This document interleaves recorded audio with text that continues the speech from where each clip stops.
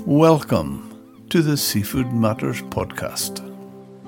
I'm your host, Jim Cowie.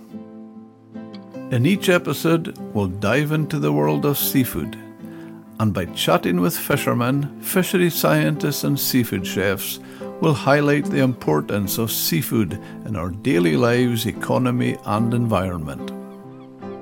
Whether you catch your own seafood, love cooking it, or want to learn more about where your fish comes from, you'll find it all here on the Seafood Matters podcast. This episode features Kevin Dalgleish, a renowned chef classically trained by the legendary Anton Edelman at the London Savoy. He's also the chairman of the Scottish branch of the Royal Academy of Culinary Arts, which I myself am a member of. After serving as head chef at the prestigious Achill Tower in the far north of Scotland, Kevin took on the role of executive chef at the Chester Hotel in Aberdeen, where he transformed the culinary landscape with the signature food festival. He now owns Amuse by Kevin Dalgleish, where he specialises in modern international cuisine. Join me exploring seafood from the perspective of one of our country's leading chefs with Kevin Dalgleish. This is Seafood Matters. Well, Kevin Dalgleish, welcome to Seafood Matters podcast. Thanks, Jim. You're a border lad, and since I've known you, you've been as far north in the country as you could possibly find yourself. You're now on the east side of it. Where did it all start? Well, obviously I started in Hawick in the borders, Queen of the Borders as they call it. I started when I was 15, 16, and I got this little job in Hawick called the Rendezvous Bistro. And I had a really good chef there, Ian Cunningham, who he'd worked in the Dorchester and he'd been to London, and so he was edging me to go to London. So I got a part-time job there with a day release course in the Borders College. And it all really started from there. Came from Hawick High School, obviously rugby orientated. I had a chance to this job, and I think I probably told you before, Jim, was obviously Jim Telfer was the director. And I had to say to him on a Saturday morning to say that I had to give up my rugby career to give a chance to work in the Rendezvous Bistro, which didn't go down too well. That must have been hugely influencing in your, as a person anyway, because am I right in saying there's another well-known rugby icon that you were in the same school? So, the other big influence in my career was Bill McLaren, obviously one of the biggest commentators of all time in the rugby world. And I might have been in London, and he was he was commentating for the Six Nations, and I would say, oh, he was my PE teacher, and no one would believe me. Jim Telfer is your rector at the school, and Bill McLaren your PE teacher at the school. So two massive, influential guys at the Hawick High School, which I think you always take bits and pieces from everyone. I think in your life. What did you do as a child? Being brought up in Hawick, I think it was quite a lively town there, and the mills were booming. You had Pringle, Leyland Scott, Hoyco, all these massive mills. So it was a great place to be brought up. And I did play rugby. My dad was a great footballer. He liked football, and obviously, as you know, Rangers was the kind of chosen team that gets handed down to you. But I did like rugby. I played rugby until for the school, and the primary school, which was great. And then obviously you got to think what you want to do. There was no real rugby money then. There was no money in much sport apart from maybe football. So you have to make a decision, and my decision was to take this job at the Rendezvous Bistro.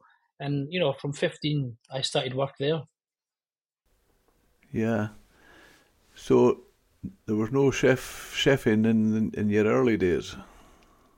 Well, I think my dad's brother, Ramsay, he had a few pubs and hotels in Edinburgh. So he had in the 60s, he had the Rutland Hotel, which was quite influential because they always kind of started the kind of pub trade, bar lunch trade. That was the first kind of place, or he used to say to me, he was one of the first guys to start that because everyone was just drinking in those days. Food was just a secondary thing. But so there was always that aspect of hospitality within the family, although not my immediate family as such. Okay.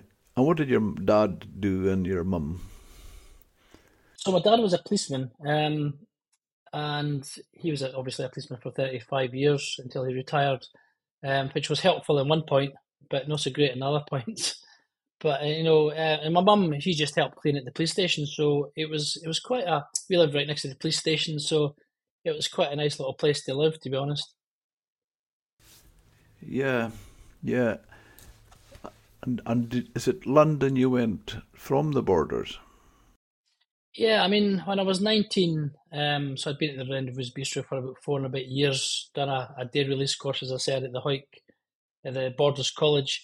And then I used to write, I used to mind buying the Caterer magazine when it was used to be really thick and it's full of jobs. So I used to love logos. So I used to write away to all these different hotels, not really knowing coming from Hoyk what they were or who they were or what they stand for.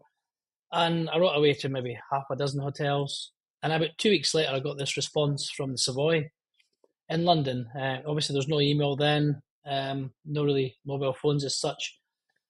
Still get this nice letter back, and it was inviting me down for an interview in the Savoy in London along the Strand. So I just went down it was a 4 day interview, went down, stayed there for 3 days, and then I was expecting to go down, get offered the job straight away, but the chef at the time, Anton Edelman, he says, we'll get back to you. Thinking, oh no, I've totally screwed up here. But right enough, about a week later, I got a letter asking if I wanted to start at the Savoy about 3 months later, which was great. So, but then reality kind of kicks in. You think, oh Christ, I've got to go to London coming from Hoyk. So, yeah, that's where it all started, to be honest. So really, you started in the Savoy. Yeah, 19 years old, walking down. I can always remember I got the sleeper train from Carlisle with two big cases, walk along. I can always remember walking along the Strand, two cases. You can remember. I imagine coming from Hoyk, not really being in London or any city is maybe apart from Edinburgh or Glasgow in your life. You think, Christ, what have I done here? But you shouldn't get into it. Once you start making friends, and the first 3 months is hard, but once you get into it, it's absolutely fine. It must have been hugely exciting. Well, walking in from a kitchen from three people to, I think it was 89 chefs, I think, all the different sections at the Savoy. That's just the river restaurant kitchen. It was certainly an eye-opener. And I can remember my first day, because I know you were going to probably ask me, you can imagine the Savoy kitchen is massive. And they all have the different, sections. They have the portage section, they have the sauce, they have the fish, they have the vegetable section, roast section, pastry. You name it, they've got it, butchery. So I was in the veg section for the first 3 months, and the chef de partie there said to me, Kevin, go and get me a ladle. So I just walked up to the next section and grabbed the ladle. And of course, the chef de partie in that section just grabbed me by the necktie, because obviously you had to wear neckties in those days. He says, get your own effing ladle. And I went, okay. And obviously, your first day you're getting threatened like that, you're going, oh. So he had a slight tear in my eyes, like, Christ, I better wise up here. So, and he surely wise up quite quick. So when you say you wise up, what do you take the ladle when he's not looking? Well, you can't do that. You've got to be in sharp in the morning. But I can remember I was there for around 3 or 4 months, and I stayed in Camden Town, so you have to get up quite early because you have to start at 6 in the morning. All the chef de partie started at 6. So one day I thought, I'll maybe get wise, and I finished late, and I went and got all the pots and pans from the prawn section and put them hid them on in all the ovens in the veg section. Of course, I came in at half 6, and all the rest of the guys were looking for the rest of the pans. Of course, I'd hid them in all the ovens, so I just pulled them out of the ovens and had all the best pans. So I wasn't allowed to do that again, and just in case I never came in the next again day. So yeah, you just got to be wise, and I think people say there's a lot of bullying in kitchens, but I think I'm quite sure there was, and I'm sure there still is, but I think it does that kind of form of bullying. I think it does kind of sharpen you up and wise up, and a lot of chefs just don't tolerate it anymore. But I certainly seen quite a lot. And did you go from the Savoy to Achergall Tower as chef? No, after the Savoy, I left. I was there for about 3.5 years, and I got this job. Um, I was just feeling I needed to leave London. I wanted to get back. Only because I used to see all the great produce coming in, and we'll probably touch that later. All the fantastic produce coming from Scotland into the stores. There was amazing smoked salmon. There was all the salmon. Probably fresh from you probably set down from scraps at one point, Jim. I'm quite sure. But seeing all this amazing produce coming from Scotland, and I says maybe I want to go back to Scotland and work closer to this produce, and that's where I think my love of produce and local suppliers really kicked in, because he's seen this. They take great pride in sourcing produce at the Savoy, and I think that really stuck with me throughout my career. So I went to the west coast of Scotland and got a job at the Marine Highland in Troon. So that's where I went after the Savoy. Probably, and I had another job lined up at the Pompadour restaurant with Jeff Bland at the time, but the money was no very great, and you had to live out as well, which in Edinburgh those days was expensive when you had £120 a week. So the Marine had offered me slightly more, and it was live-in, which was slightly more attractive. But in hindsight, I should have taken the Pompadour restaurant, because they were obviously, they were gunning for a Michelin star then. But the Marine was great. I met in with a great chef, Richard Sturgeon, who I still keep in contact with, and he kind of put me through the paces there, and it was great. Because it's funny, because my first day, one of the chefs says, "Oh, where you came from?" I said, "Went the Savoy." And they went, "Oh yeah, the Savoy in here." I went, "No, the Savoy in London." So they kind of took a step back and went, "Oh Christ, what's this guy doing here?" But it was actually a great place to learn, and I could relax a bit better there, and I had good fun there. It was good.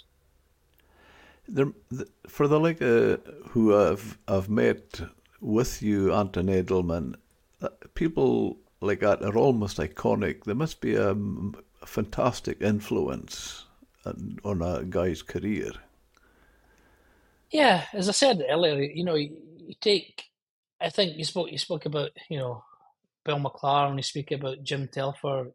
All these guys are they're in the top of their game. I would have thought, and I think if you take a little bit from each person in your life that you admire, and Anthony Edelman he was a great motivator. He was obviously a great chef, but you can remember 85 chefs in that kitchen.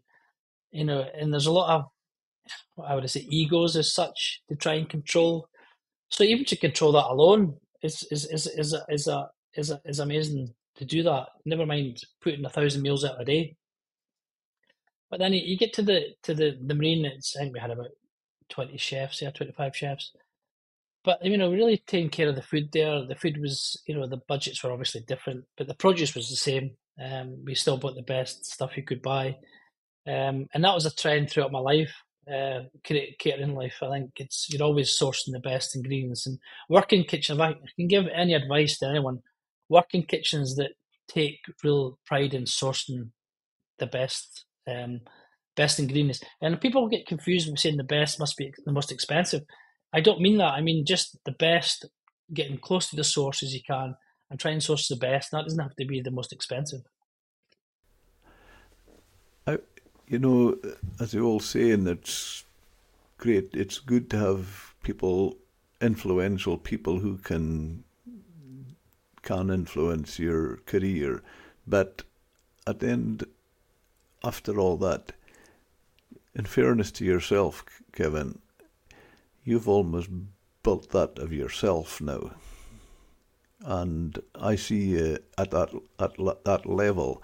And one of the things you mentioned with local produce, I would have to I always have done since I've met you, because obviously when you worked at Achergall Tower, I was well aware of the fact you you could have gone anywhere you wanted and negotiated a good price and been quite corporate as far as getting suppliers to come down to a price that you wanted to pay. But I would have to give you credit and say you always supported locals. Remember, you always got your beef local in Wick. You always got your fish and Scrabster. I used to think that was fantastic, considering the power you would have had to get a really good deal off some of the bigger suppliers. Yeah, I mean, when I went to Akago, it was a completely different place I'd ever worked before. It was, as you know, it was an amazing place to work, and we had some great clients there. We had, how would you say, Vodafone. We had, Rolls Royce. We had, the American hierarchy came over. Anyone came to Akago Tower, but no one really knew about it, which was probably one of the best things. And we had to, these people were coming from, all over the world. So our food had to match up to any of the restaurants that they would like to eat within that, in that scene. And so, I mean, and I said I bought local, and I bought local for two reasons, really. I think the most important one for me, it was the best in the world anyway. You look at Caithness, they've got the best crab in the world, they've got the best lobsters in the world. The fish and shellfish is the best in the world. You've got game from Berrydale, you had the beef from, the May Select that we used to get, but it was just Caithness beef. Everything was on our doorstep, so why would I have to go out the county to do anything but that? It would have been easier for me to get it from, say, like a national supplier and get a good deal, but, why did I need to do it? Because they were just buying it from Caithness anyways to go back. I can imagine sometimes some guys saying to me that local hotels there, they'll buy it from a company called, a national supply company where they would buy it from Caithness. They'll go all the way down to Edinburgh to come all the way back up next again day. And I thought, why would he do that? But I mean, I think the produce in Caithness alone, I mean, we still buy bits and pieces from Caithness even now and again. And I even buy some stuff direct from Orkney, which obviously scallops, and we still use that little butcher in Orkney, which we buy bits and pieces from. But I think if you really like your suppliers, they look after you, and you can trust them. It's all about building up trust, and they'll send you the best that they can, and they'll give you the best fair price that they can. And I think that's the relationship really need to build up. And after going from Savoys to Akerville Towers and things like that, you must feel very proud. I have a huge respect for your career, and I think it's wonderful now that you've actually got your own restaurant. Can you tell us about that? Yeah, I mean, it's something that I never even thought about having because, the sheer cost, as you know yourself, that to put something like that together is just an endless pit at some points. But after coming to Aberdeen and working at the Chester for 10 years, I think it gave me a great platform. I think because we had a great restaurant at the Chester, we built up great clients at the Chester, and then obviously after COVID, the change kind of tacked a bit. So that's what gave me the opportunity to do that, and it opened the door. So I think anything if COVID kind of makes you think what you really want to do in your life. I'm quite sure everyone's had those thoughts. And this opportunity arose, and I thought about it, and then I said, no, I'm happy where I am. And then it came again, and my wife, Kerry, says, well, you're only going to regret it because you're going to do it at one point. So then I says, well, there's nothing. I can always get another job if it doesn't work out. And here we are. We'd opened up the doors on the 1st of July last year. So we've been open up a year and 4 months. And we've never looked back. It's been great. We've been busy since day one. And, touch wood, we're going to continue to build on that, which is, it's pleasing for me because it's always a risk that it's going to fall flat in its face. But I think if you just be honest with your customers and cook the food that they want and you think that it's good, I think you shouldn't get a good reputation. I can remember when I started with the Captain's Galley, and you actually were my mentor chef when I was in the college. And one of the things you always told me, which I think is a brilliant bit of advice, cook what you like. Yeah, I think 90%. If you keep to the I mean I was kind of classical chain, so if you keep to that kind of flavors, I think you're not going to go wrong. And I think if you've got a good palate and you're cooking to what you like, 90% of the people will like that. Um, if you start going off piste a bit, and I think you're not really happy with that, I think just do what you do and listen to your guests. I mean, I speak to my guests every night. I'm out on the floor asking how things were, and once you get associated with some really good customers and really good businesses, they'll soon tell you what's right and what's not wrong in a nice way. Because you're always looking for good feedback and constructive feedback, and as long as you are willing to take that on the chin, as I suppose, or take it and do something with it, I think you're not going to far wrong. Are you still sticking with your same ethos now that you're on your own of doing local supplies, fish and meat? Yeah, yeah, even more so now, Jim. I think because you've got to keep your finger on the pulse. You've got to know exactly what you're buying. And I've no changed tactics. If I was being a chef for someone or being on my own, I would do exactly the same. You know, the suppliers know not to send us any kind of not so good stuff because they just send it back. And I think our standards are met. We look at every single thing that comes through the door to see if it's within our standards. And I think that's how it's great to know your suppliers because they soon know what you need and the produce that you want and this kind of size of fish that you want. And with the odd times that you get lobsters that are too big, but we'll sort that out. But I think the key thing for me, if you can buy or can get as close to the source, like we buy lobsters from down in John's Haven. I think they know exactly what size of lobsters we want. We get lobsters from Stonehaven. He knows exactly what lobster sizes we want within a couple of 100 grams.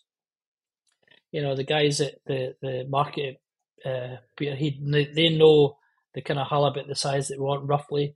So that's exactly for me because it all works out to portion size. Because if I've a halibut for me is around 5 to 6 kilo. And I can know what yield I get from that. So that's a little good thing for chefs starting out to try and say to your suppliers, well, that kind of halibut or turbot is good for me, because I know exactly how many portions roughly within 100 grams or so. But I think little advice, little things like that really help me. What the message I get pick up from that as well, Kevin, is it gives the whole project a consistency. And yes, it tells your suppliers and what you demand and what you want, but it's also a great message for your staff. Yeah, I think like anything, and the kind of level that we cooking, and you were cooking as well. I think consistency and creature of habit, I think, is the two key things for restaurants to survive because you know consistently for me putting if I'm not there or if Matthew's there in the kitchen, the most pleasing thing for me to say is get good reports and say, "Oh, I had a great meal last night at Amuse," um, and I know for a fact I wasn't in. So that's the best thing for me because if we've trained the staff properly, um, you know, we've got everything right. The chefs know what they're doing. The front of house know what they're doing. And that's pleasing for me that I can take a step back, that I don't have to be there every night of the week because I mean I'm there 90% of the night time, but as you know, you've got to try and have some free time as well, especially with a kind of young family. So it's important that you feed that knowledge on to your next people in the restaurant. That's so true. The last thing you want is, I've actually heard it, I can't remember where it was or who it was, but there was this guy, they were talking about going out for a meal, and they says, oh, don't go on a Wednesday, the chef has a night off. Yeah. Well, I think it's, and I mean, if I was to fall ill for a few weeks, and you can't even depend on your business not to survive if you're not there. So I've set it up so I can take time off. I as long as I'm there, 90% of the time because it's easier for you to drop off the wagon. Um, but I'm there, every day. I don't mind being in the kitchen every day because, as yourself running a business, it's not just about cooking. It's about, looking ahead. We're always looking ahead to do different events. We've just launched our Robbie Burns night for obviously in January. So we're always looking to do different themed events, and we do a couple of sporting events every year. So, and we want to keep it different. We just don't want to be the same kind of restaurant day in, day out. We want to keep it interesting for the staff, keep it interesting for me, keep it interesting for the guests. So that's why we're slightly different to any other restaurant in the city. And are you, for your Burns night, theme night, are you piping the haggis in and all that? Yeah, I mean, last year Glenn Purnell came up and we had a bit of fun and we called it the Brummy Burns night because obviously he's from Birmingham. But this year Glenn can't make it, so we've got the ambassadors from Glenfiddich, so he's going to host the evening, and we've got some amazing whiskies that they're going to put through. We've got a whiskey, a 30-year-old, we've got a 25-year-old, we've got a 21-year-old, and then we've got one in from Balvenie as well. So it's a great mixture from the Grant family that we've got there. So we're going to do 5 different drams to 5 different courses, and we'll pipe in the haggis. And we're going to do, I think a little bit different. So we're going to do a little haggis and oxtail ravioli to start with a little Madeira cream sauce, and we'll do a nice smoked salmon dish, and then we'll probably do a roe deer dish, and then we'll finish off with, if we can get some blood orange, we'll do something with blood orange. So, and then obviously wonderful whiskies and some amazing wines as well. So we'll mix it up. Will that be whiskey to match each course? Yeah, we're going to match.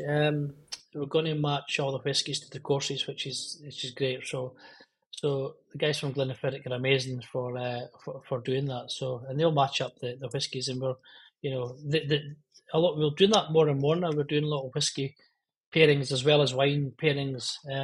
I think we've done about 8 or 9, and we've got a few booked to early this next year as well, which is great because we've purposely built our whiskey list up and our wine list, just because in Aberdeenshire we've got great tourists coming in now. I've noticed in the last year or 2 years the golf really taken off here. The whiskey trails are really taken off, so we want to try and capture that market when they come, and be ready for them. So we've purposely upskilled our whiskey list and our wine list to showcase what the region's got, and Scotland, I suppose, as such. Kevin, I have to say I'm delighted to listen to you, because what really impresses me and comes rattling home is you've been a chef pretty much all your life, all your working life. You've been a chef, and you've worked in some of the most outstanding places. But what fascinates me listening to you just now is you're talking as a businessman, which is so important. Yeah, but I think I've probably learned a bit from you as well, Jim, because in your day you're a good guy, business guy too. So I think speaking to you and talking about food to you, I think I always kind of was interested on that kind of side and I think to be a chef or to be a successful chef, you've got to run the kitchen like a business, and I think I've always done that. Is it banter for a halibut price or a haddock price, and then you've got to try and get the yield and the portion correct. And I think that just kind of stems through the business, I think. And you've always worked, and I think Alec Bannister and John Bannister, again, they were really pioneers of their time. I think they were well ahead of their time. Achigold Tower was an amazing place. And I think John and Alec Bannister were 2 of the most switched on people I'd ever met in my life. From taking the ruins of a castle to make it into an amazing world destination, and just outside Wick too. So, and I think taking bits and pieces from them, and they'd done a golf weekend with Ronan Rafferty, and Scott Cranfield was his trainer, and we had Guy Butterwick up doing the wines from Claret E, and we just did exactly the same 2 months ago. We managed to get Ronan up and do a night, and he done the wines, and Guy came up from London to do the wines as well.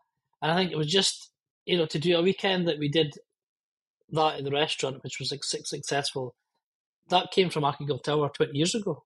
Ronan would do a weekend and host a weekend with great wines and great food, and to emulate that there, obviously there'll be a lot smaller scale, but that's the kind of stuff I learned from John Arlette Bannister, and I think, just to learn little things and make life different from restaurants, I think you want to make it interesting. I totally agree with you there. I just often used to think about the vision John and Arlette Bannister must have had, what they saw there, and obviously they were looking at factors like, although it was Wick remote, well, there was an airport close by, all the rail link, all the important things, but also, I mean, I had the good fortune to have some involvement with Archegall Tower, which I really enjoyed. And when you were doing the Food of Love weekend, and you had some amazing chefs, real top chefs, and that's one of the things I very often was impressed with talking to them. They were the successful ones were quite corporate minded as well. Yes, I still sometimes can't believe the kind of chefs that we got up to. Like, I think I must have been in my 20s at the time, 20, maybe late 20s. And to try and get these chefs up, and we weren't paying them any fees as such, we're just phoning them over and asking if they would come up. And I think they were quite intrigued, to be honest. Why are we going up to Wick to this castle? And I can always remember Anton Mosselman, such a great chef. And, and you talk about businessmen, I think he's probably one of the best.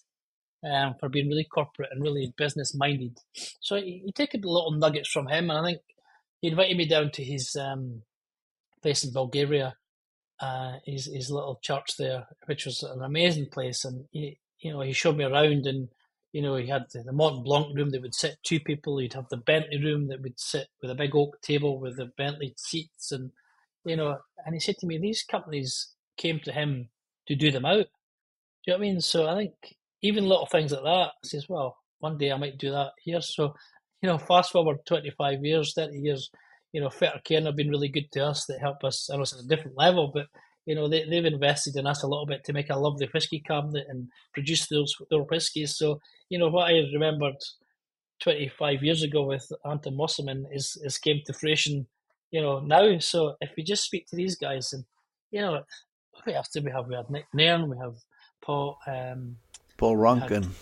Paul Rankin, we had Phil Howard, we had, all the guys from the Square, we had Brett from the Ledbury. That's right. We had Angela Hartnett. All these guys that came up, and, they really enjoyed themselves up in Wick because they'd never seen anything like it. Richard Corrigan. It's funny when we got Richard and then we started it at the Chester and it's slightly different with the Signature Festival. And I can remember speaking to Richard Corrigan, and Richard says, Graham was with me, and he says, have you ever been to Aberdeen before? He says, oh, I've been to Aberdeen once when I was doing a gig in Wick and I had to leave early to go and watch the rugby. I says, yeah, that was with me, Richard. And then obviously he was burst out laughing because he had to go to Croke Park to watch the rugby halfway through the dinner. But it's even meeting these guys, that was, for them to come up to our little kitchen in Wick and cook some amazing meals with us was great. And it was great for the staff, and it was great for the suppliers up in Wick and Thurso and Scrabster. I can remember, I don't know if he maybe said to you, I think when we had Anton Musselman up, and he couldn't believe that the trawlers went out for such a long time because he's used to the little day boats down in Cornwall. And he says, I can't believe the trawlers are out for maybe 7 days. He couldn't get that into his head. He thought the boat went out, caught the fish, and came back the same day. Yeah. The thing that fascinated me about Anton Mosselman was there were actually a market in Scrabster on that day. So That's right. And I was sort of doing a seafood slant on that weekend, and so, well, good luck on that occasion we actually had an auction going, and he just absolutely loved the sort of vibrancy and whatnot, and I was fascinated. He came up, he obviously saw halibut and turbot and John Dory's all lined up with iced and fish boxes waiting for the auction waiting for them to be sold. And he leaned over, and obviously the way you could see that his wee wheels were going round, and he was thinking. But where the businessman came out, he says, "What do you pay for halibut up here?" Hope increase it by 30%. It was nothing about what would you cook, what did you do with it. Yeah. Well, I think even myself now, I think you've got to have that business mind as well as I'd say percentage-wise, I'm probably in the kitchen 70% of my working day, and then 30% on everything else. You know what I mean? But you've got to. Well, I say that's within a day's business. But I mean, I get up in the morning, you're straight on your emails, you're straight on speaking to people. So I mean, I don't really count that as work, but I think you've got to be everywhere in your business, as you know. Absolutely. And the one thing you don't want, I would say, is I hate the very word or anything associated with it, cheap or discount. Yeah. I used to always said, Kevin, whatever anybody feels about it, it's an honest price, because I know the standard and world standard food, as you mentioned there yourself, that we get up here. So yeah.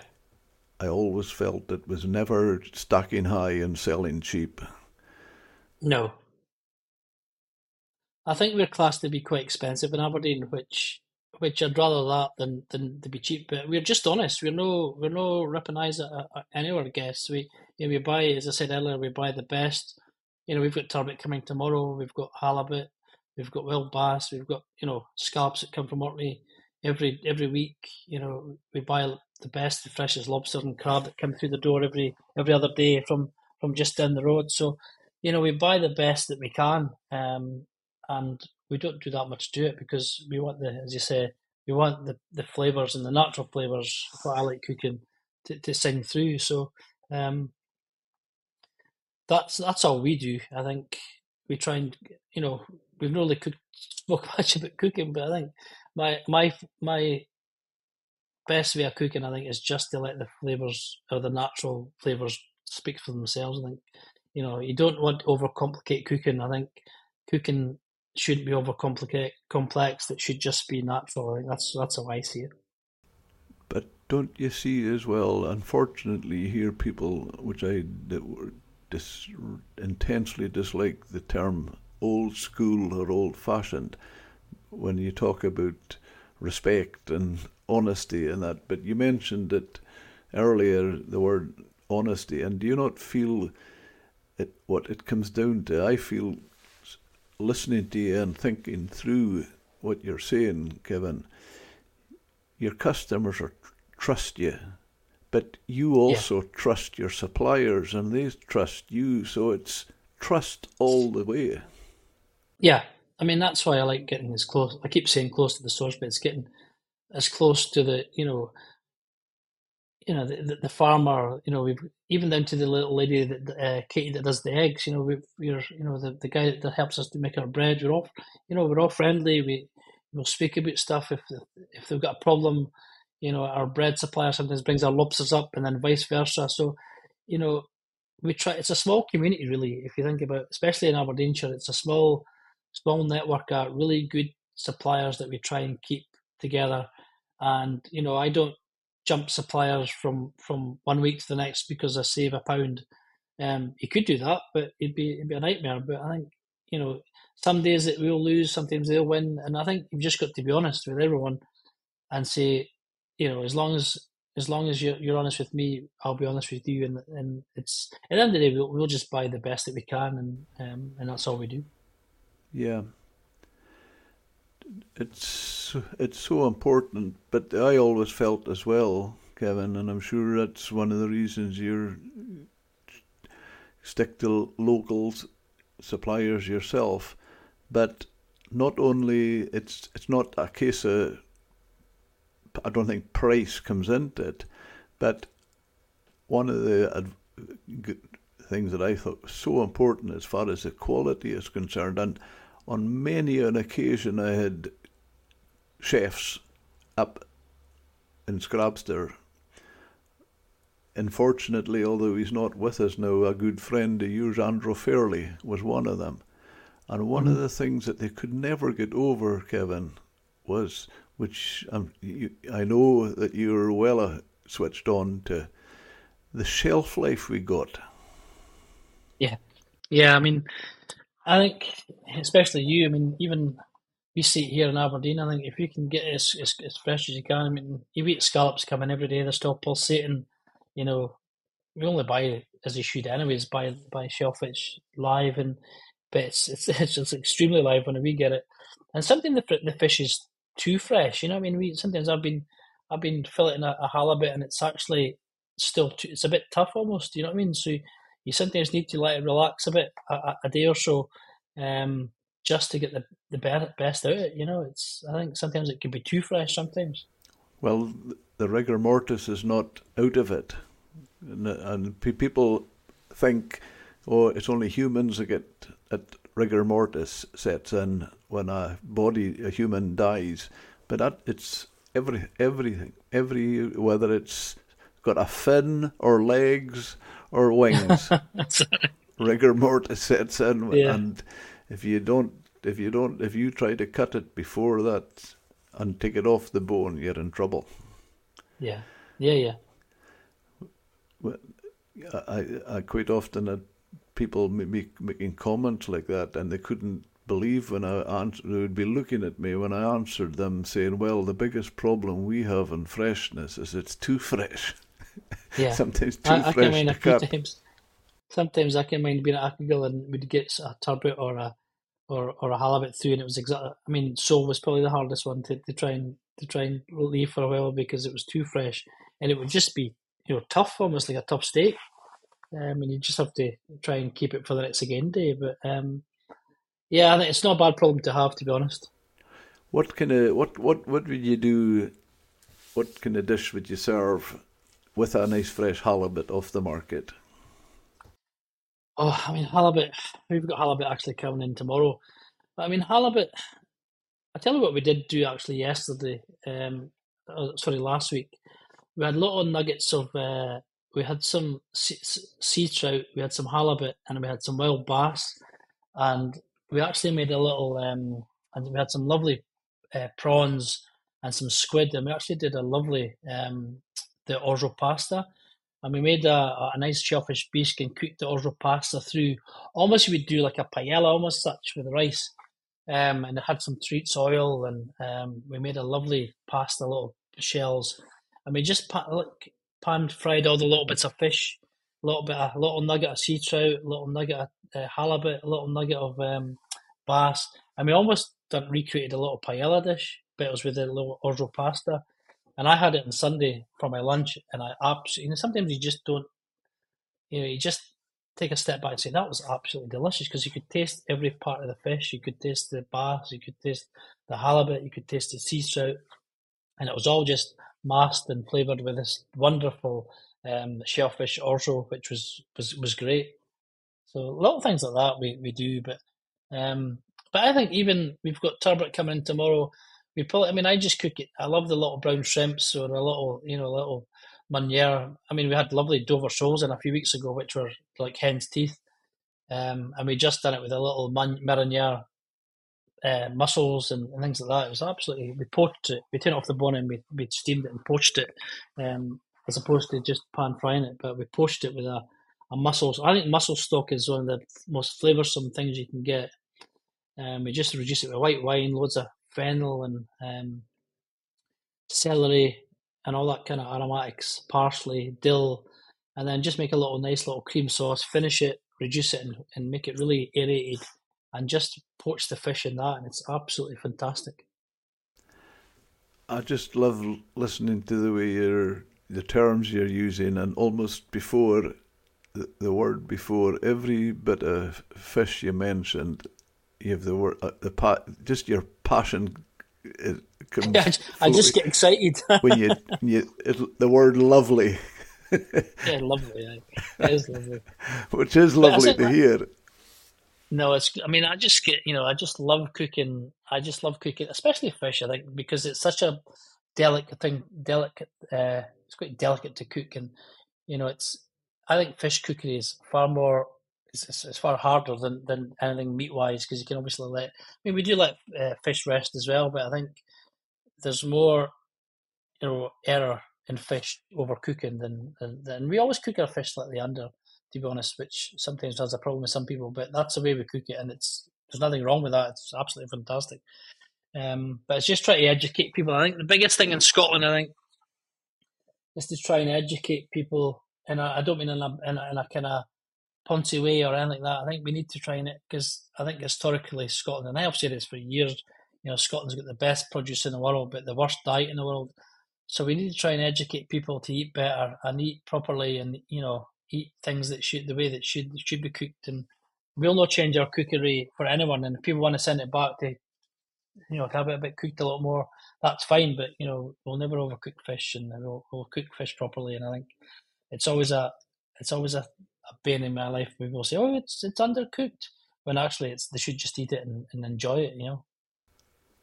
There's a woman come into the captain's galley once and says to me, she says, "Thank God I've just discovered there's more to Scotland than haddock." There's nothing wrong with haddock, but I think that's right. But where can you go? You could probably name, I reckon, 15 restaurants in Scotland if you went for one of my favourite thing is a wonderful poached piece of salmon. You don't really get much wild salmon these days, but if you imagine a wonderful, wild sea trout just poached in a beautiful stock, slight, just warm, pink on the inside. Where do we get that? It's difficult to get people, because people just overcook it, and I think it's very difficult to get a nice piece of fish like that in Scotland, which is a shame. And keep it simple with a nice mayonnaise, a nice fresh mayonnaise. Yeah, I love the springtime when we have, you get the sea trout coming in, and you have the asparagus there, and you have the Jersey Royals. I think that three combinations, asparagus, Jersey Royals, and sea trout, is one of the best combinations you'll get. And I always look forward to that time in the kind of springtime when the first of the Jersey Royals come through, to make a nice Jersey Royal fricassee, or a nice Jersey Royal foam, and just poach nicely the sea trout. I think that combination is just fantastic. So, seasonality is a big thing for us at the restaurant.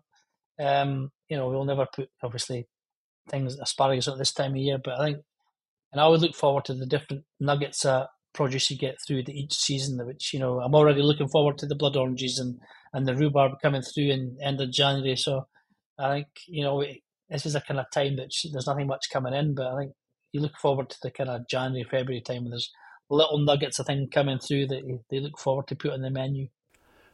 It's interesting you say that, Kevin. What does seasonality mean to you? Oh, just as much as cooking local, or using local supplies. I think seasonality is up there with buying local, because it comes hand in hand. Your suppliers are the farmer will come to you, or the farm down the road will say, "I've got this beautiful sprouting broccoli," or "We've got this little killets at this time of year that they'll put up to us." I think working with local people, they'll say, "I've got this next week," or "I've got that week," or "That's coming the following month." So that's how we look at our menus. That's how we devise our menus, because we'll speak to our suppliers and say, "What have we got next month? What's the star ingredient next month that we can put on our menus?" And you usually get a pattern, and we've got a pattern now what we like to use and what we know that's coming, and that's how we do our menus. We'll be determined on the season and what we've got local. That's how we write our menus. When you, from the places you've talked about, Akerville Tower, before that, the Savoy, what sort of, just say, banquets and things like that, what sort of numbers have you cooked for or been involved? The Savoy was like ridiculous. We could do 750 in a Lancaster. We could do over 1,000 a day at the Savoy. You know what I mean? So, but saying that, at the Chester we could do 500 a day. Even at the restaurant we've got well, this Friday, they call it Mad Friday, we've got 162 booked, which is a lot for us. But that's 3 sittings throughout the day, which you have to capitalise on that. But I think, yeah, the numbers, but I think it's just being organised. And I think working in different sizes of places and different types of places helps you through the career, to be organised. I've always feel I was fairly organised. If it's running a kitchen or just running a section or running just one little section within a kitchen, I think you've got to be dead organised. And I think if you're organised, you're going to be fine. I think I can remember that from you, and I think that's the difference between a cook and a chef. I like the idea of the cook, but a chef with his prep, it's all about prep, and they have a system so organised. I think it's a pleasure to even watch guys like yourself, the way you're organised. So when you are hit with big numbers, it's never a mad panic last minutes because you're No, I think for me, and what I've tried to install in the restaurant is if we do 100 covers, it's going to be exactly the same as we do 20 covers. And that's what the food that we'll put out on Friday, although it's Mad Friday, we'll put as much care and detail to every single dish for that 162 people, or we would for 20 people the following week. You know what I mean? And I think that's the kind of nod to a really good restaurant. It's the same. It doesn't matter if you go when it's really busy or it's really quiet. You'll get the same. And we talked earlier on about consistency and the produce and consistency in the prep. But if your dishes are consistently good, doesn't matter how busy or how quiet you are. I think that's the key for repeat custom, because people, as you say, they know your style. They know your 99.9. You're going to get a decent meal. It'll be the odd time that something happens, obviously, but it'll not be for the lack of trying to do things right. Yeah, well, that takes the work. That goes back to the honesty. Yeah, yeah. You've got to. I think people come. We get a lot of repeat custom, which is really pleasing to us, because they know, and we got a lot of business guys coming in and business dinners, and they're obviously entertaining clients, and they don't be embarrassed by a poor service or a poor piece of food. They want to entertain their clients and maybe strike a deal, or you never know what business meetings are happening in the restaurant. But and we've just got to be honest and do our best. And I think what I've noticed now is you've got to step outside the kitchen with being a chef. It's no good hiding in the kitchen and hoping everything's going to be fine. You've got to take the bull by the horns and demand the same respect you have in the kitchen to your front of house staff and say, this is what it needs to be like. This is the service that we need to be like. This is what we want to do, and set our stalls out to try and the front of house staff need to be on point just as much as the kitchen guy, because we've not really touched on service, but I think service is just as important as serving a good meal, because they're your friend, but they're your eyes and ears of the restaurant. That's what people see. And I think if you get bad service, it doesn't matter if you've got a great piece of fish or whatever it may be. If the service is poor, they're not going to come back.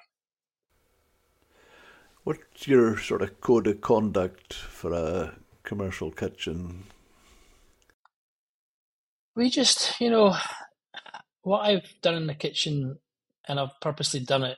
I've always said that a kitchen should be like a football team almost. You try and get different people within in your brigade. We've got an amazing, three really amazing young people in the kitchen. We've got Phoebe, who just won. She won the Springboard National Finals last year, and we've just taken her on as an apprentice.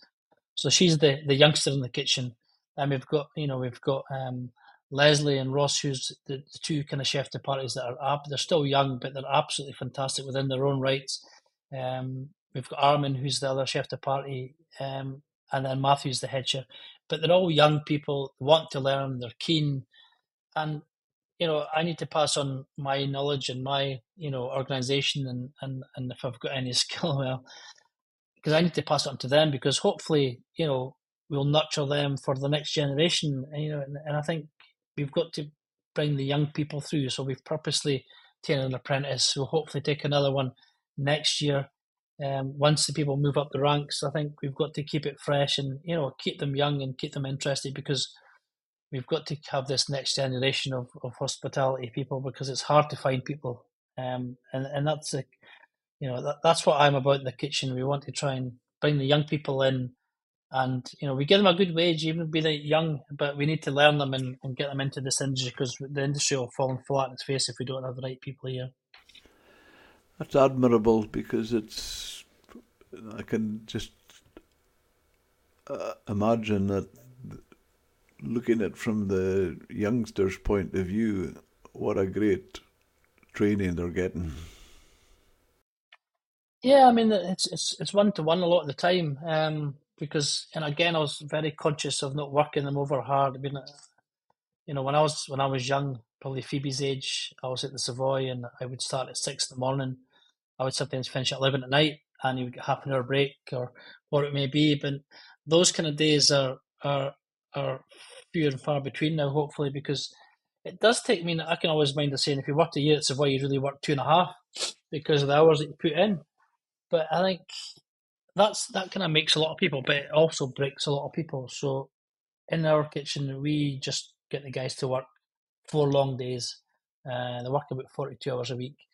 They get 3 days off, and that's how we work it in the kitchen. And because they need to try and have that life balance, because if we don't have that life balance, I think we're going to lose a lot of good people to the industry, and I think we've got to make it more attractive to younger people, and get them in, because a lot of people do enjoy cooking, and they'll do, and it's a different kettle of fish cooking within a professional kitchen than it is in a kind of home kitchen. But if you've got that urge to cook, I think we need to urge people to come in, and we can't overwork people. We can't shout and bawl on them. I mean, we need to give them a fair chance at enjoying it, I think that's fantastic to hear that, Kevin, because the industry, which I'm sure you'll agree, in certain places, has done nothing to attract people into the industry, giving people split shifts, not 2 days off together,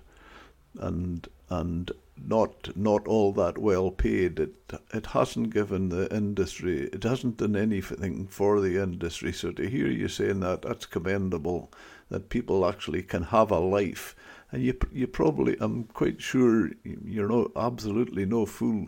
I'm quite sure you probably, I can hear it in your voice, I think you feel that you get a better return for it, for being fair to them.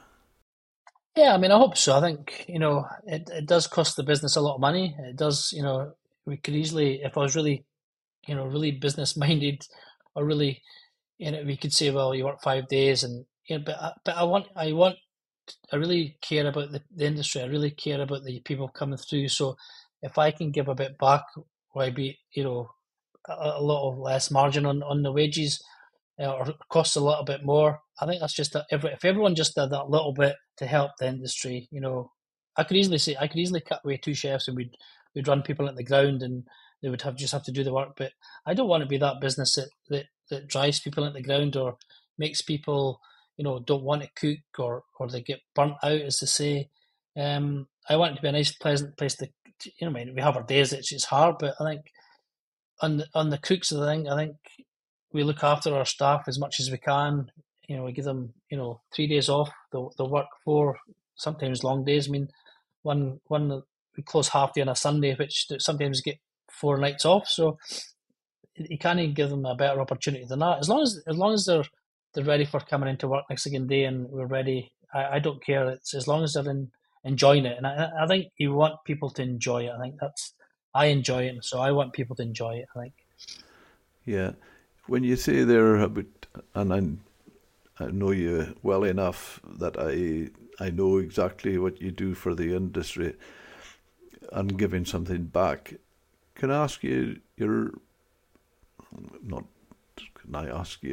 could you tell our audience about your involvement with the Royal Academy of Culinary Arts?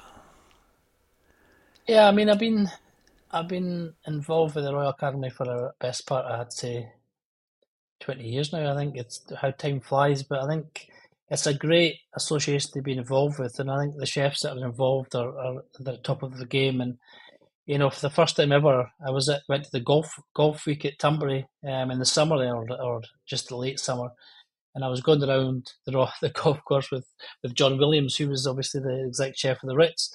So to do that was a great, great time because he had his ear for about 4 hours, which was, I don't think he was hugely pleased, but I think it was. But we just asked him questions, and he was actually a great guy to go around the golf, and I'd say my golf improved slightly, but even just because we've all got the same philosophy. We want to teach. We want to try and do the sustainability. I think all these factors that the academy and myself I think it's driven through the academy, and I think and it's a great opportunity to pick up the phone to anyone if you're needing any advice or even a bit of help. It's great just to speak to these people, and so I mean I'm part of the Scottish branch, which is great, which is in a bit of a transitional period, which hopefully by next year we're going to get it up and running again, which should be great. You're in charge. In the Scottish branch. But yeah, I was in charge, but I think it's a bit of a flux just now. So we're looking to liven it up, and we'll have a few meetings maybe next year to see how we can drive it forward because everyone's busy, and I think after COVID we tried to kickstart it through Zoom calls and things like that. But I think the Scottish division needs to get more involved with the London branch, I think, or the rest of the team need to come together. And the guys from London need to have a couple of meetings in Scotland as well, just to try and break it up a bit. And we've touched base with a lot of the Northern branch. I went down to see Paul Askew at the Ivy, the Art House, sorry, in Liverpool. So we've had a couple of meetings there, which is great. So the Northern branch is quite keen to do a little trip up to Scotland and try and have a couple of meetings here as well as go down to Middlesbrough or Liverpool or Newcastle. It is a fantastic organisation and it does a lot for the industry.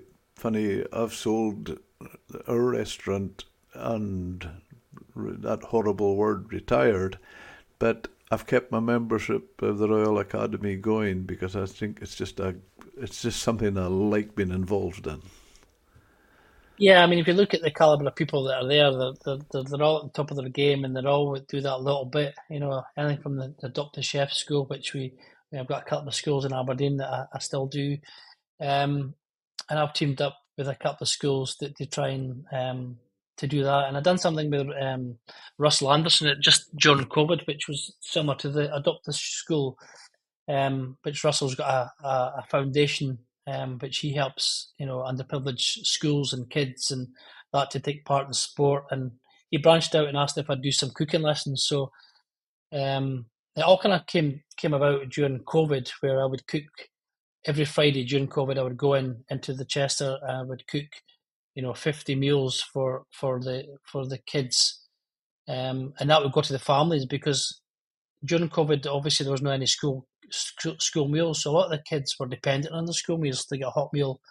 So every Friday, I had said I would cook in my own time. I would cook every Friday. The Russell Anderson would pick it up in little vans, and they would take it directly to the families through COVID. And we just done that every Friday just to give them a hot meal as such on a Friday, and then that continued after COVID. Once the schools came back, on a Tuesday on my day off at the Chester, I would cook. I would go down to Seaton Community Parish Church, and I would do a little cooking lesson for them, and they were absolutely fantastic. And again, it was just to give them a meal, and you think it's a bit harsh, but some people don't get that. They're lucky enough to have a hot meal every week, so that was one of the main reasons that we do it. I'd done it, and I'll do that again once we get settled into the restaurant. But being a Rangers fan in Aberdeen, I think it's good to help the Aberdeen footballer Russell to help to do things like that, which is great. Yeah, I wouldn't be shouting too loudly as a Rangers man in Aberdeen. No, but I mean, we do a lot of things with the club, I suppose, and I just like football, to be honest, Jim. And I think we do a lot of things for the club, and I can remember my son Robbie when he first arrived on the scene here in Aberdeen. He went to the community trust training, and I got away with, I think, a season with him having the Rangers top on, and then he said, Dad, all these guys have got Aberdeen tops on. I went, right, okay. So at the time, Rangers had a red away top, so I put him in that. I think I got a week out of that one, and then obviously he wanted to wear the Aberdeen tops, which I got from him, and I says, why do you want to put an Aberdeen top? He says, Dad, he says, I've just got to support my local team. So there you go. So he liked Aberdeen for a few years.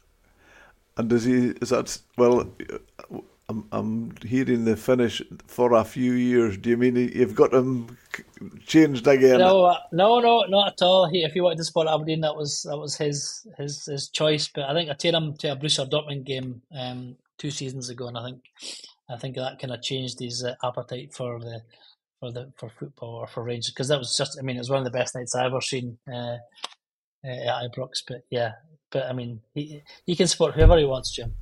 Good on you. And a bit light-hearted with all the numbers and lovely food in that. Have you, if I could ask you, what's the best and worst compliment you've ever had? The best and worst compliment. It's a hard one. I think the best compliment, Jim, is just to have a full restaurant and everyone's happy. I think people don't need to say anything to you. You just need to. Sometimes I come out the restaurant and just take a step back. I done it on Saturday there with a full restaurant, and I could see people laughing and meeting people, and I think to spend their hard-earned cash in my restaurant and have a good time, I think that's the biggest compliment anyone can give to me. And probably coming back as well. Yeah, exactly that. I mean, we have a lot of repeat customers now, which become friends, I suppose. And I think you've got to. That's the biggest compliment for me, to see people and to take time to come to my restaurant and enjoy themselves and come back, I suppose. Worst compliment, I don't know. Maybe not coming back. I don't know. I've never really had many touch wood bad compliments. I think you get the odd one, but it could be a piece of fish that's not cooked right, or a piece of meat that's not cooked quite to their liking. But I think on the whole, I've done pretty well, I think. Yeah, good. Yeah, and so what would a day in the life of Kevin Dalgleish be? An average day in the life? An average day, I think I get up and first thing I do is check emails, which is probably a bad habit. And then obviously I'll go to the restaurant, take the dogs a walk sometimes, but Kerry's very good at doing that. I'll head to the restaurant first, check the produce that's coming in, check the staff to see if they're fine, make sure the restaurant's looking good. I'll touch base with Olivia, who does our marketing and sales, and we'll sit with her for a good maybe half an hour. We'll go through the day's business, we'll go through the week's business, then we'll go through the next 3 months' business to see if we have any events or anything that's coming on then. And then we can start marketing ahead, because we always work maybe 3 months ahead.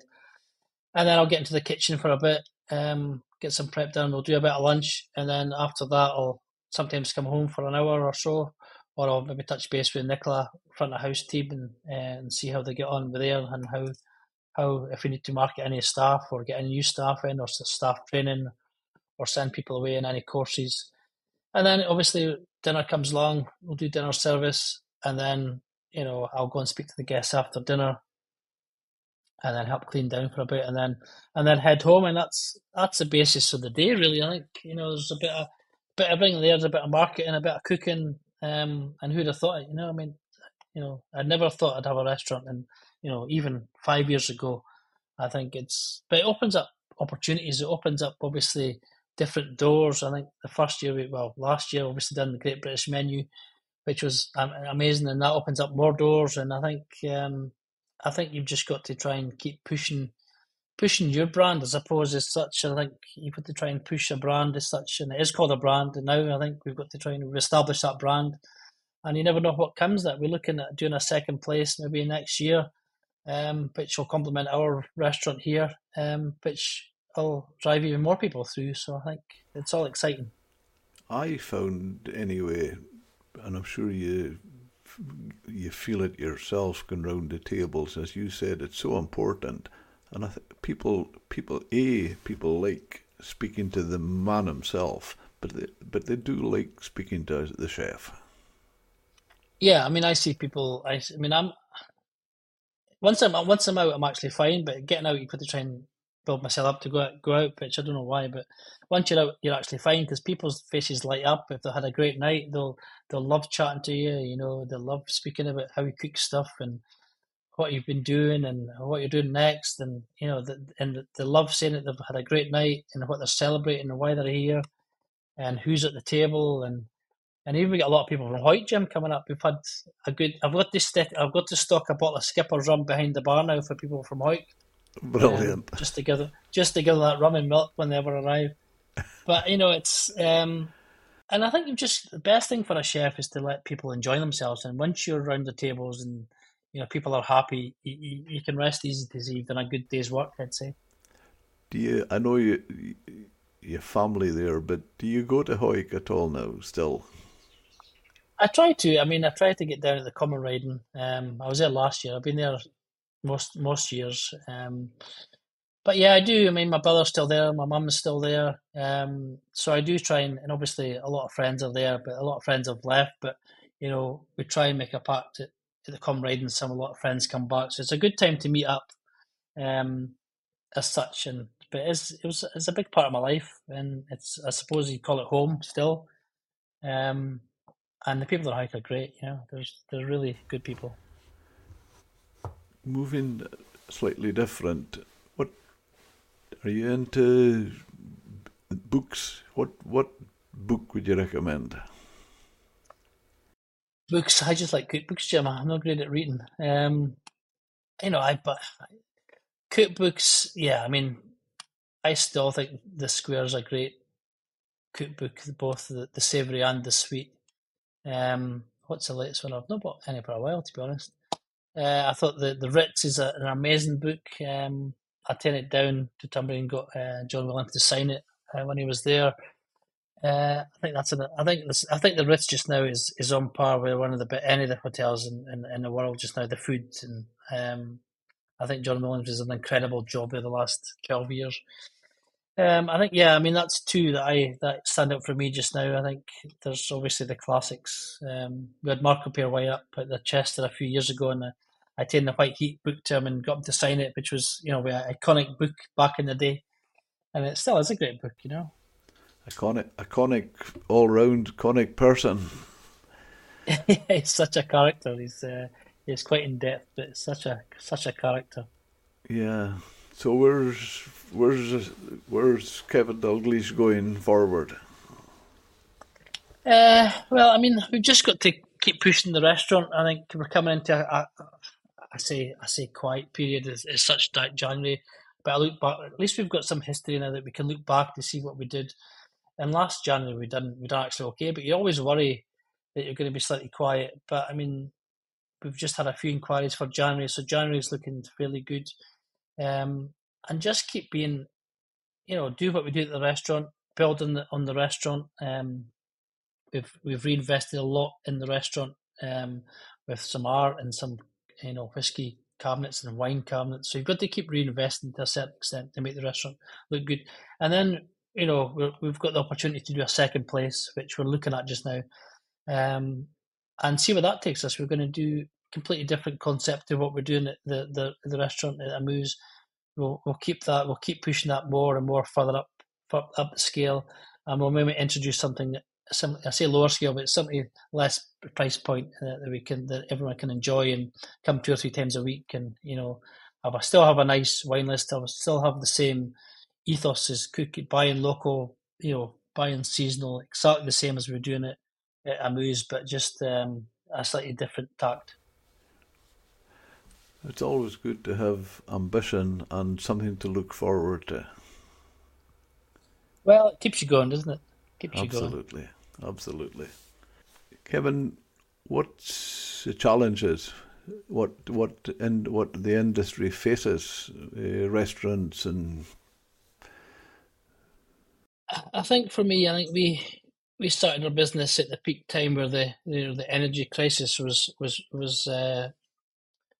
really ravaging. I think, and you know, unbeknown to me, we'd obviously it was hard to be a high risk restaurant where a lot of energy companies want to take anyone on. So anyways, we got a deal, and I think that obviously that was very difficult to pay, and you had to make a lot of money to try and just pay your electricity bill, never mind anything else. And then the government don't really give you anything at all. Obviously, the VAT's a big thing. Obviously, it costs your VAT into your menu price, but I think to make people think we're expensive because people don't realize that you need to give 20% of that back to the Batman before you do anything. And then obviously the rates again, in England, I know it's a big borough of my brother's. In England, they're getting a rebate of 75%, where in Scotland we don't get anything.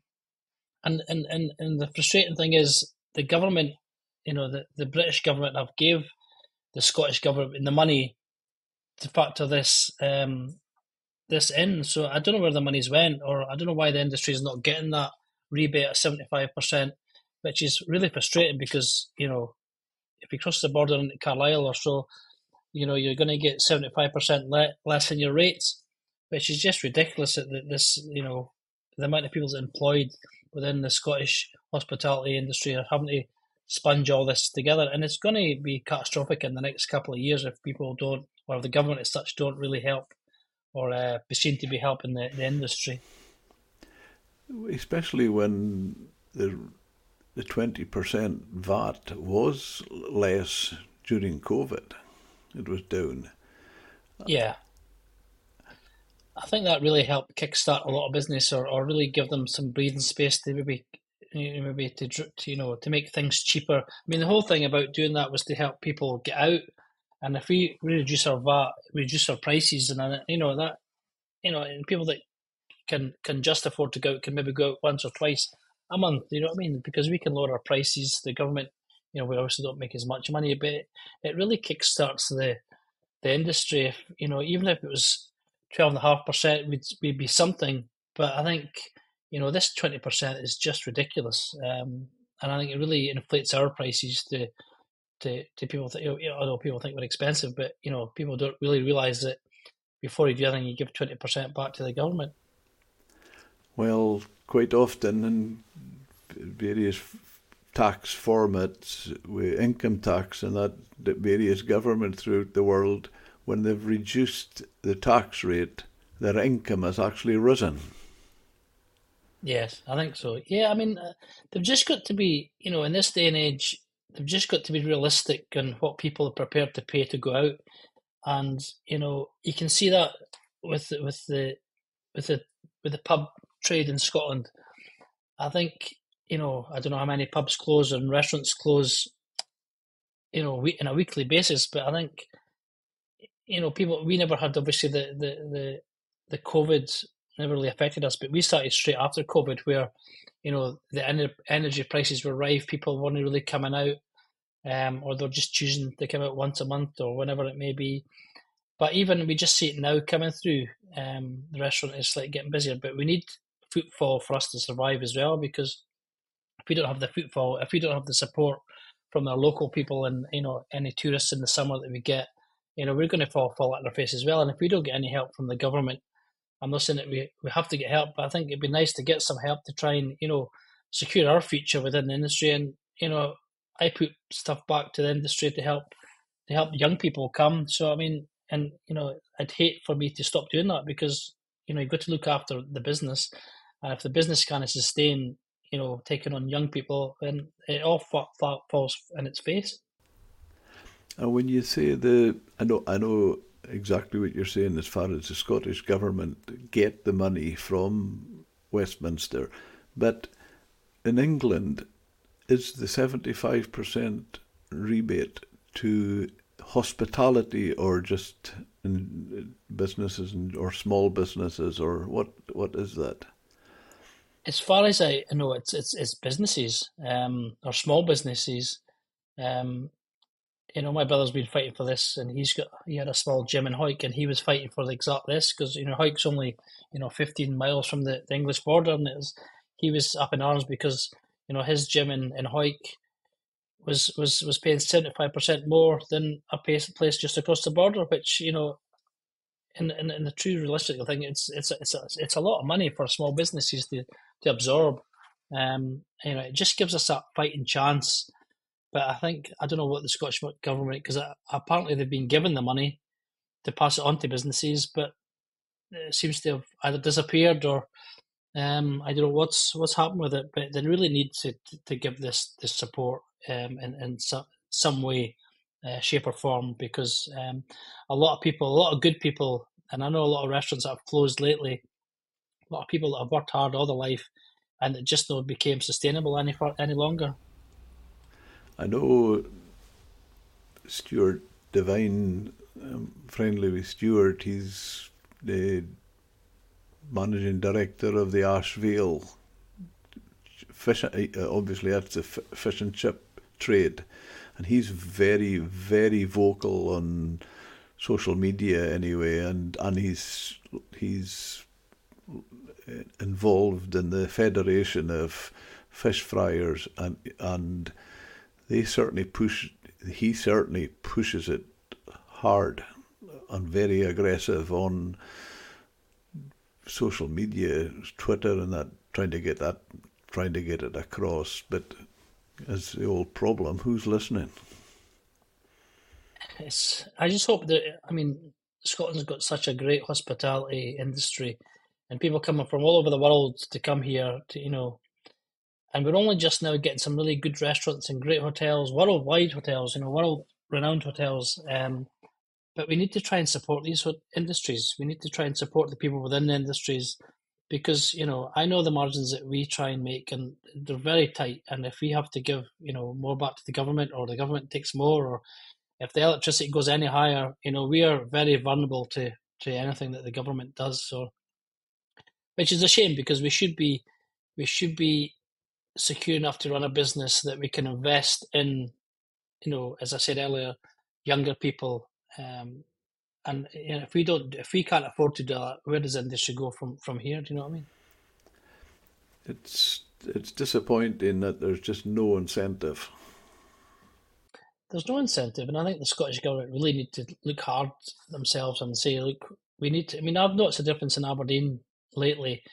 You know, visit Aberdeenshire, visit Scotland. They're doing a great job to get people here from all over the world. If it's whisky trails or golf, and you know, Aberdeen needs to look elsewhere from the oil, and I think they're actually getting there now. The tourism numbers are starting to come in. Um, you know, we've got the cruise ships coming into Aberdeen now, but we're not going to have any restaurants or hotels here to accommodate them unless we get some help from the government. Yeah, which is absolutely crazy when you think of it. Yeah, no, that's quite concerning, and it's, as you say, it's nationwide. It's, well, Scotland anyway. Yeah, absolutely. If you've not got deep pockets, or a backer, or other businesses that you can pull from money from other businesses to secure that, you know, we're just a very small business, and you know, I've done this on my own. It's not as if we've got pots of cash sitting there just for a rainy day. You know, we work hard each month to try and make sure we've got enough money to pay the staff, and then then the Batman just comes and takes his share anyway. But I think we're very vulnerable to global things, and certainly energy. If the energy prices spikes again, I think we'll be very vulnerable. And there's only so much people are willing to pay to come out to eat, and we kind of keep passing on costs to our guests, because it's just not unfair, and it would just be priced out the market from the and obviously the national companies are here as well. You know, it's very difficult for us independents to try and keep fighting off the costs. Yeah, no, 100%. I mean, fishermen are very alike. I mean, their energy bills are just astronomical. And when I was involved with a good friend of mine, he had a fishing boat, built it new, and in his projections, when he was building it, his sales, if he grossed 40,000 a trip, sorry. If he grossed £40,000 a trip, his crew had a good wage, the boat, all the expenses were paid, and he was going ahead. He sold the boat 12 years later and built a new one. And the last trip of the boat, his fuel alone, now the projections were 40,000 a week and a trip, and everything was going ahead. His fuel bill alone for that trip was 46,000. Oh, jeez. It's unbelievable. I mean, to put it in our perspective, when we looked at the figures from before we turn it over, the average electric bill from the restaurant before we turn it over was about £1,500 a month. And now my last electric bill just last month was just under £8,000 a month. Oh. You just can't sustain that kind of costs.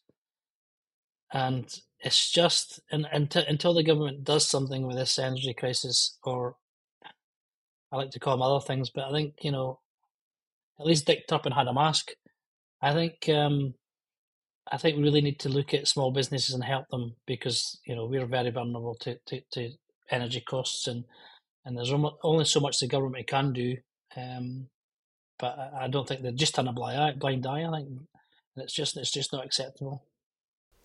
Yeah, but although Dick Turpin had a mask, he also robbed the rich and gave it to the poor. Well, exactly. There is that. And needy, which is certainly not happening now. No. I think something really needs to get done, because you don't want any more good restaurants going to the wall. Do you know what I mean? We're lucky we had a great first kind of year, and our projections are good for the second year. But I think it's always, I worry, on a daily basis to see what we've got in our books, and you always think it's going to fall off an edge or a cliff. And I've just got to keep enough money in the bank each month to pay the staff, and anything else is a bonus, because it's as you don't make a lot of money in this trade.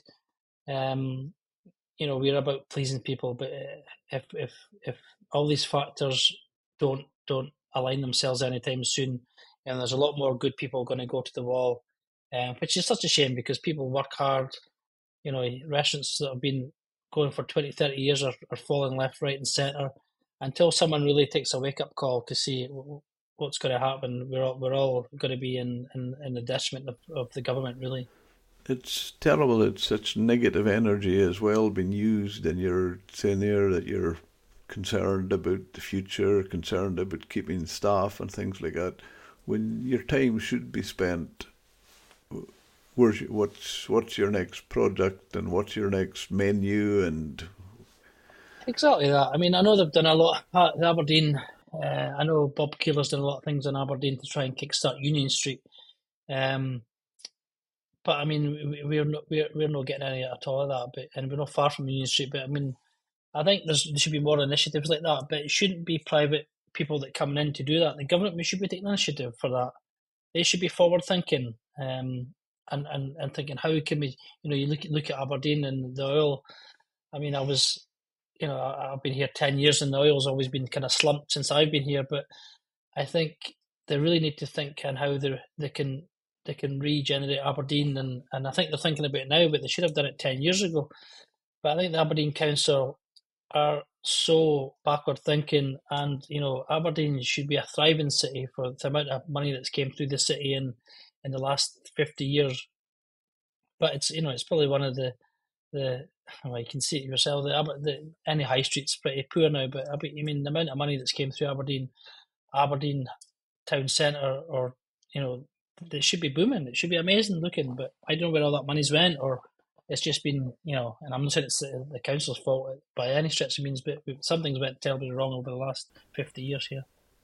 Yeah, which is a shame, because it was a granite city, lovely buildings, and we just don't want to see boards up in the windows. Yeah, I mean, and you see that. I mean, they are now. I mean, I work down Queen's Road every day, and there are people now the for sale signs have gone. There is a bit of there is people purchasing these buildings and doing them up. So it's always a good sign to see things like that. But I think it'll be a few years before we get back to where I think we should be. But the government could easily kickstart it a little bit quicker, I think, and just be a bit forward thinking to see how they can regenerate this. And the hospitality can certainly do that. We're I don't know how many people are employed in Aberdeen and in the hospitality sector, but it's a lot, and it's only going to keep growing if the oil dwindles. We need to put the hospitality in the forefront because, as I said earlier, we're going to get cruise ships, we're going to get American golfers, we're going to get Norwegian golfers, we're going to get all over the world want to come and play Aberdeen because they'll come to St Andrews. They want to come to Aberdeen now because we've got some great courses here. We've got some amazing world-class whisky trails, and we just need the hospitality to fit in with that. And I think, we're seeing little nuggets of good restaurants popping up, some amazing hotels that are here, but we need to keep them all here because all these people are going to come, hopefully, and we need someone to give them beds, we need someone to feed them, and we need to give them good hospitality. It's awful when you just listening to it. You're saying there, and the quality. It's a quality market. It's great products. Fantastic golf courses. I've played Royal Aberdeen and St Andrews. As you say, the whisky trail. It's all high end quality stuff, and it's really disappointed to think that it's the actual what's there holding it all back is our Scottish government, who should be at the forefront of promoting it. Yeah, they should see that. I mean, they're quick enough to take the oil money and run, but I think they need to really invest in Aberdeenshire if they want to try and keep the amount of people employed here, because it's a great place to live and it's a great place to work. But I think like oil, I think they really need to take the bull by the horns and say, look, are we going to make this a worldwide destination? Because before I came to Aberdeen, why would he come to Aberdeen if he weren't associated in oil? They're putting all the money into the whisky trails, the golfs coming online. There's everything here on your doorstep, and we just need to shout about it.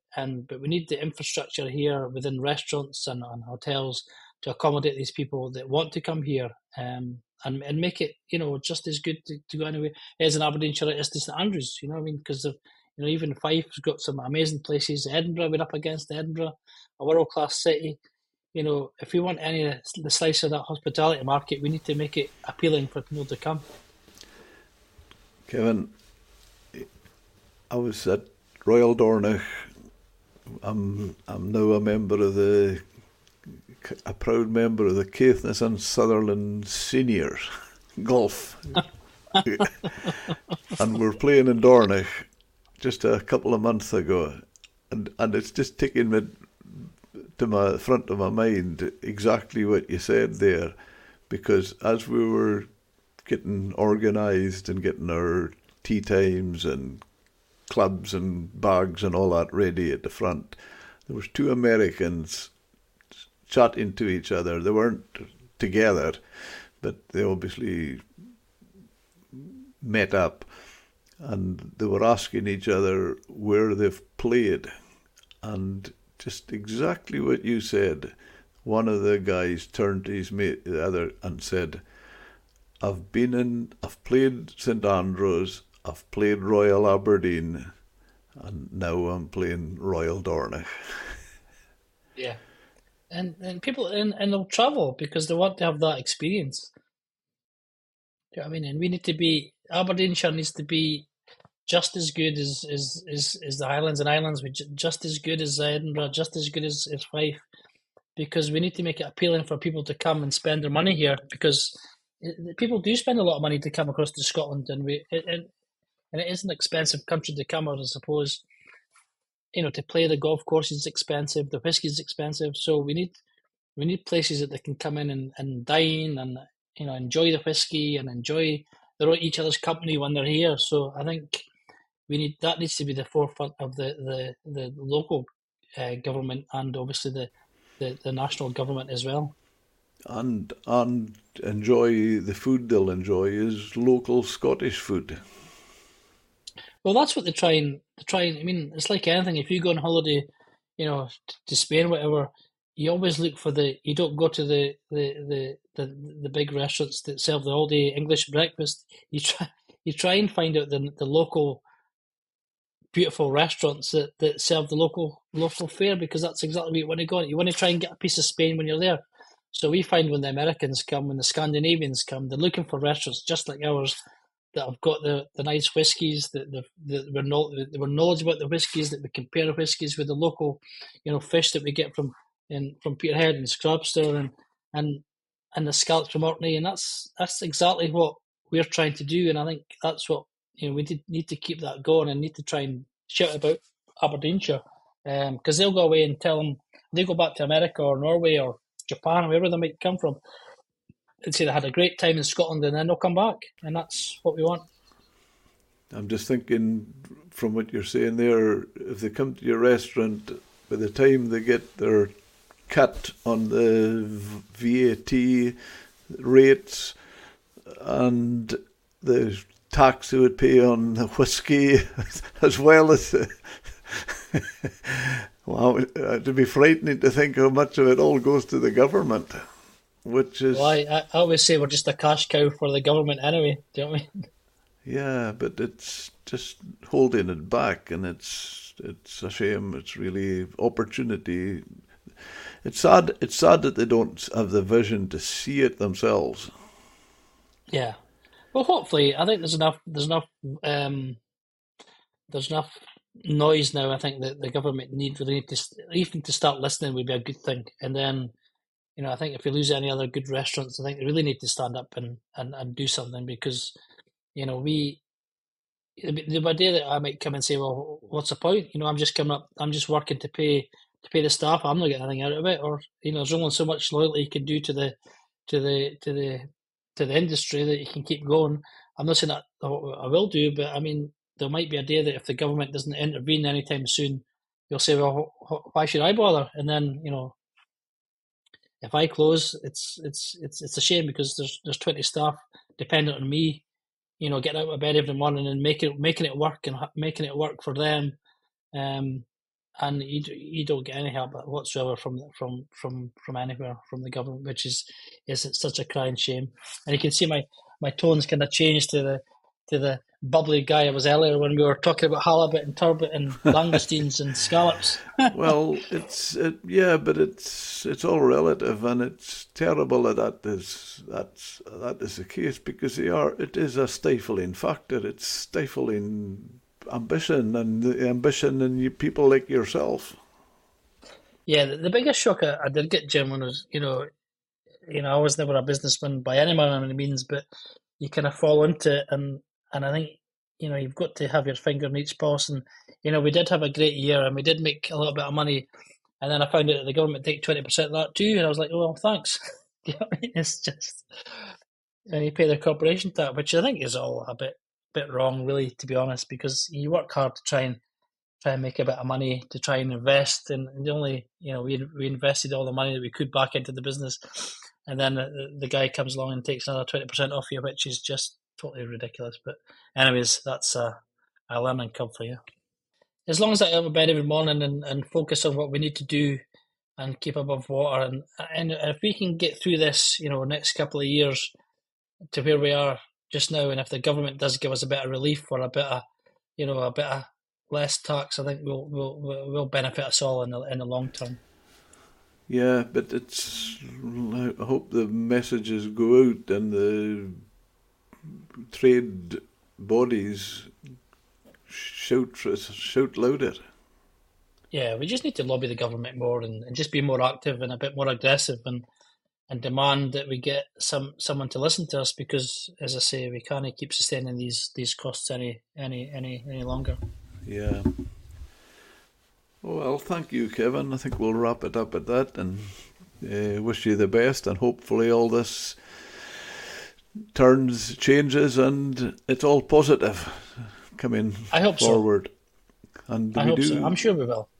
even getting the like of the rates rebate, that it's not like you're wanting something that nobody else has. That's something that doesn't stop on the border.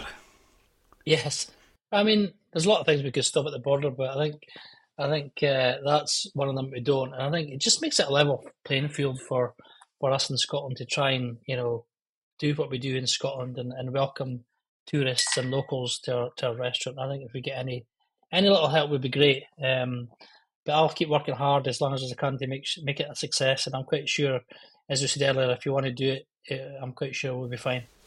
Yeah, aye, well, hopefully, and it's good that you're keeping a positive view on it, although it's against the tide as far as the government are concerned. No, they shouldn't be against you. No, no. But Should be we'll keep fighting. encouraging you and helping you. Yeah, And fight. It shouldn't absolutely. be a keep fighting. It should be keep working together. Yeah, exactly. But until someone really listens, Yeah, we'll not get much further. yeah. Keep at it. Have you heard the saying? We make better grandparents and parents because by then we have more time. Well, I hope so. I'll let you taking a restaurant on at 50. Never mind. How old were you when you done yours? I was 52 and I opened it. Oh well, I've got 2 years on you then, Jill. Great stuff.